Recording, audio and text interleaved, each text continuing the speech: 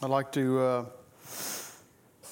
start this morning and thank Leon for teaching me the meaning of plethora this week. It really means a lot. Don't use that one either, Donnie. Nobody got it. That was a joke. Plethora, the definition of plethora is a lot. If you have a plethora of something, it's a lot. So, Leon, just forget it. Just forget it. Just forget it. But anyway, Leon asked me this morning if I had a call to worship picked out, so I let him read the beginning of what I was planning on reading, and but I was going to continue further, and that was beginning of the Sermon on the Mount, and basically it's I don't know if it's called, would it be the requirements of how we are supposed to live, or what we're called to do, the introduction of Christianity in our lives through Jesus Christ, because that was all what Leon read was all Jesus speaking. So we're going to continue a little bit further down there, and but before we do it, let's go to the Lord in prayer. Dear God, we do thank you, Lord, for as Leon said, for the coolness of the building, Lord, on a warm summer day, and Lord, as we begin to look at your word, Lord, I pray that you would use me, Lord, in the way you see fit, and that I would have the courage to speak what you would have me to speak. For we ask it all in Jesus' name. Amen. Okay. Go ahead and turn your Bibles, if you have them with you. Leon read Matthew 5, 1 through 12, and we're going to continue with 13 through 16.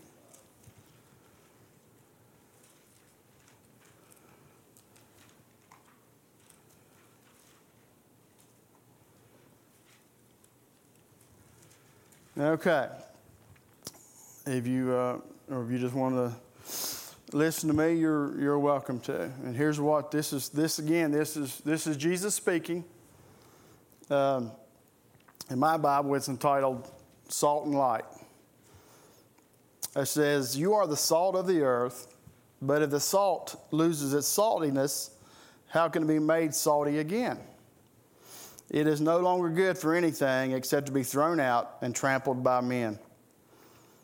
You are the light of the world. A city on a hill cannot be hidden. Neither do people light a lamp and put it under a bowl. Instead, they put it on a stand. It gives light to everyone in the house. In the same way, let your light shine before men, that they may see your good deeds and praise your Father in heaven." And that's the reading of the word this morning.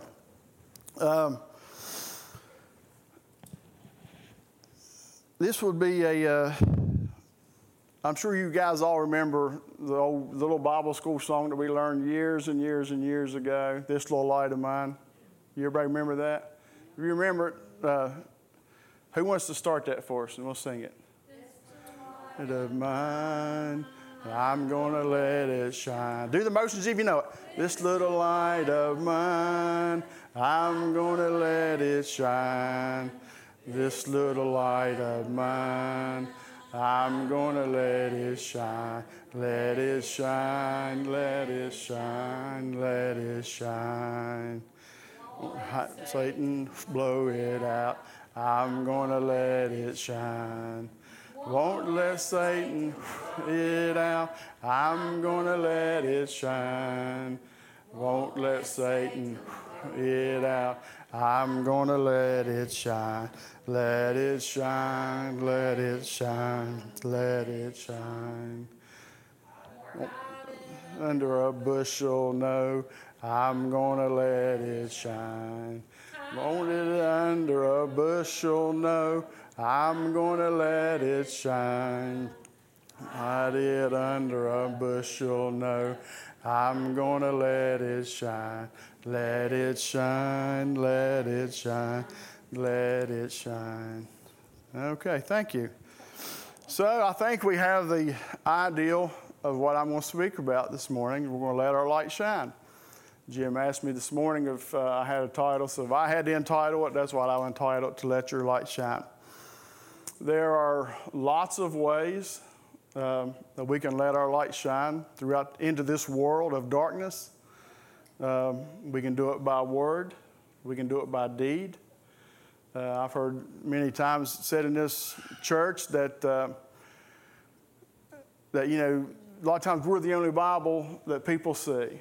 So it's important to live a godly, holy life the best of our ability, the best that we can. I've seen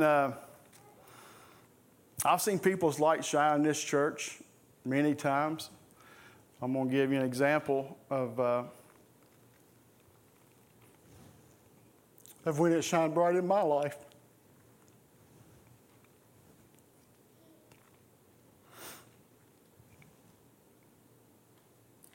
I know you all, well, I can't say all, I think the majority of you guys know the story of Brooks.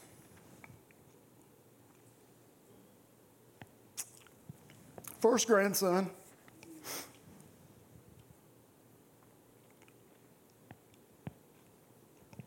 Born with the condition that he wouldn't survive.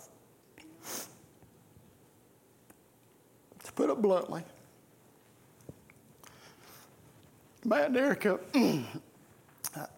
basically had a list of things they wanted to see happen in this baby's life.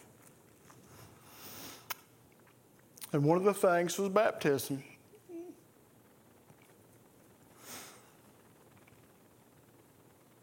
That evening, there was 25 to 30 people from this congregation.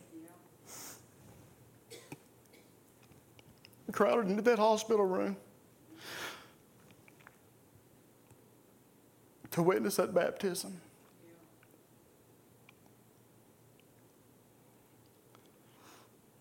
And I think about a lot of times when you see things like that happen, you think of, or maybe it's just me, that there's ulterior motive to why they showed up. Why are they here? I'm bad about that. I'm not going to lie to you. I'm bad about it. But there's not a doubt in my mind that everyone showed up that day was to let their light shine in this world of darkness. Because you look at the last part of that verse, you can't even see it now. Look at the last part there. It says, in the same way, let your light shine before men, that they may see your good deeds and praise your Father in heaven. So I know the ones that showed up that evening, that's what they were there for. And I'm thankful for that.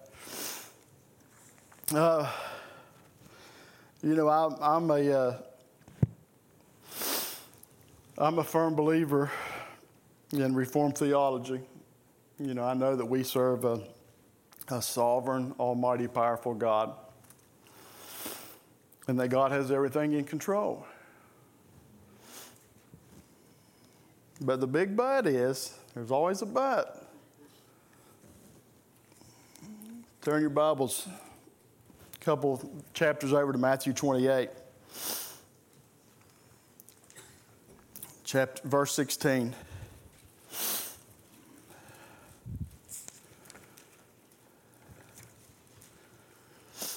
Here again, Jesus has been crucified. He's been raised from the dead. And he's about to ascend to heaven. As he speaks to his 11 disciples, this is what he says. 16. This is, then the 11 disciples went to Galilee to the mountain where Jesus had told them to go. And when they saw him, they worshiped him, but some doubted. Then Jesus came to them and said, this is Jesus speaking, all authority in heaven and on earth has been given to me.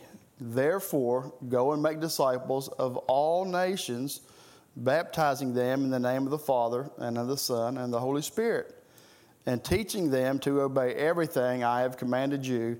And surely I am with you to the very end of the age. So there's work for us to still be doing. You know, I don't think we need to be resting on our laurels, because that, you know, we know that God's in control. But I think there's work for us still today, each and every day of our lives, that we need to share the gospel with other people. Just like I said, whether it be in word or in deed, there's room for us to do that.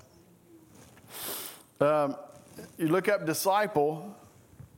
I looked up different places, different sources. I like this one the best.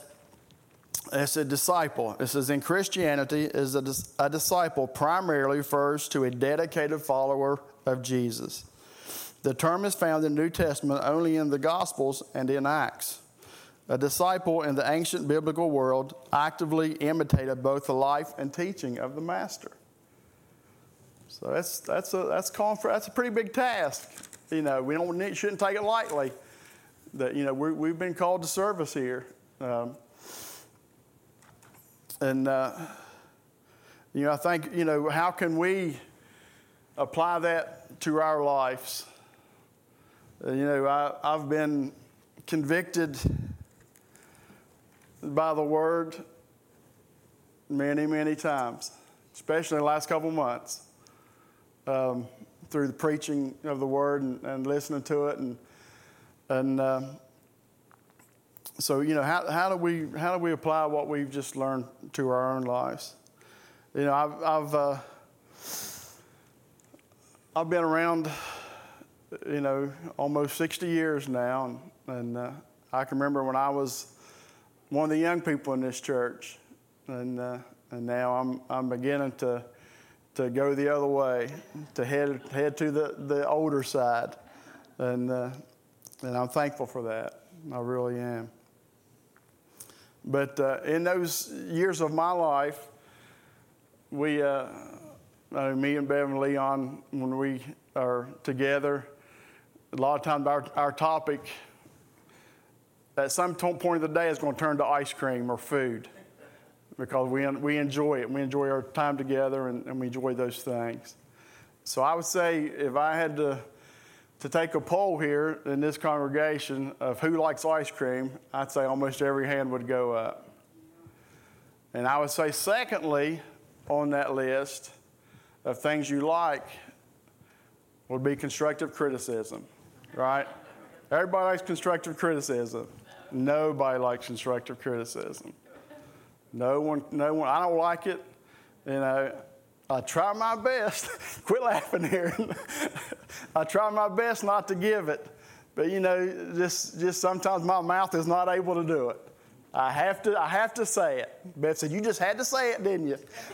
And sometimes I have to say it. I'm going to give you an example of what happened at work this week.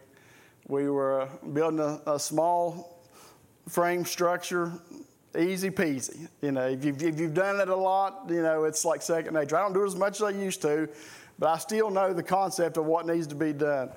But anyway, we had a wall up and had the sheeting on it, and it wasn't lining up. So the guy says, well, let's cut this stud out and we'll move it over. I said, all right, sounds good. So this stud is cut loose from the bottom, and it's nailed from the bottom, so you're going to have to cut it loose. You can't take the nails off and take the whole wall out. Top, we cut it loose, we moved it over that way. And we had a line where that board needed to go, okay? So here you got this guy, he's a big man, you know, he's a 300-pounder. Nothing against anybody's 300 pounds. I'm just stating he's a big man, okay? So he's taking this board and trying to hold on that line while he's trying to drive a nail in it, and it's moving, you know. He tries 3 or 4 times. And I told him, I said, I'm not trying to tell you how you do your job. He said, I know, but you're going to anyway. So he said, show me a pawpaw trick. So I showed him, how to do it. And but then when I said, but nobody likes it. I don't like it. There's a few things that in this feeble mind that I think I'm pretty decent at, and I know how to do it. But if I don't know, I don't care to ask. I really don't care to ask. I'll ask. I've asked probably some people in here how to do things before that I wasn't really for sure of. But nobody likes constructive criticism.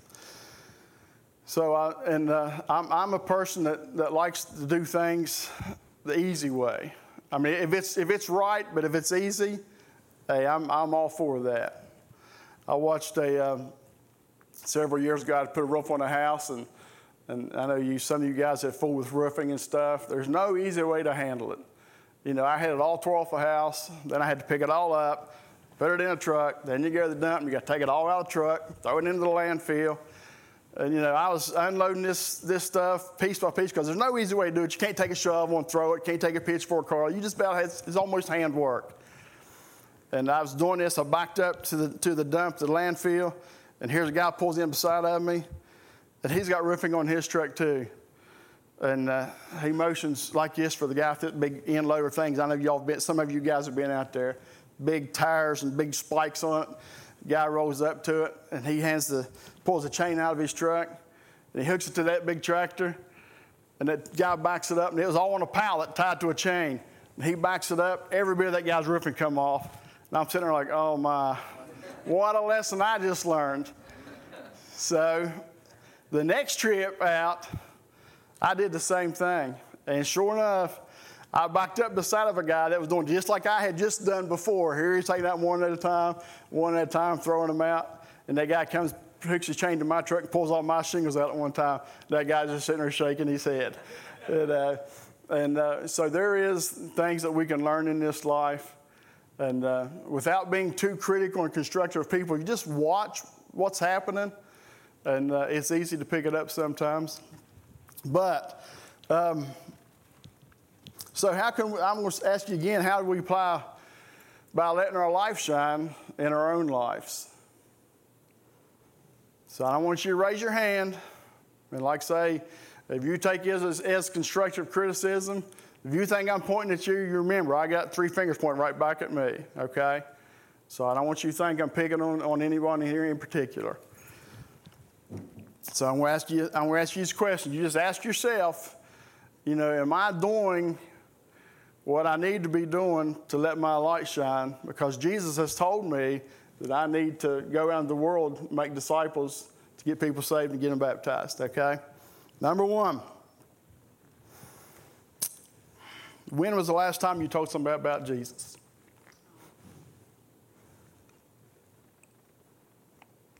Number 2, when was the last time you invited somebody to church?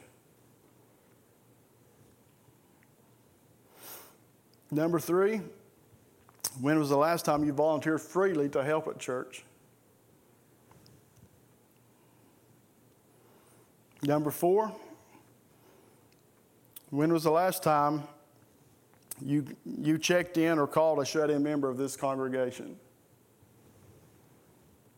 It's all part of letting our light shine. It really is. Just think about it. Ponder on it. Take it for what it is. But that's what the Holy Spirit's put on my heart this morning. Because just like the song said, what we sang there, don't let Satan blow it out. I believe he's huffing and puffing, and there's nothing he'd like any better to put out the light of these little congregations in these small put-away hollers like we are. So I'm not here to discourage you. I'm here to encourage you. Like I say, I can do a better job, believe me. I can do a better job. But just ask yourself what maybe you can do differently or what you can do better to help spread the gospel of Jesus Christ as he commanded us to do in the Great Commission. So that's basically what I have this morning.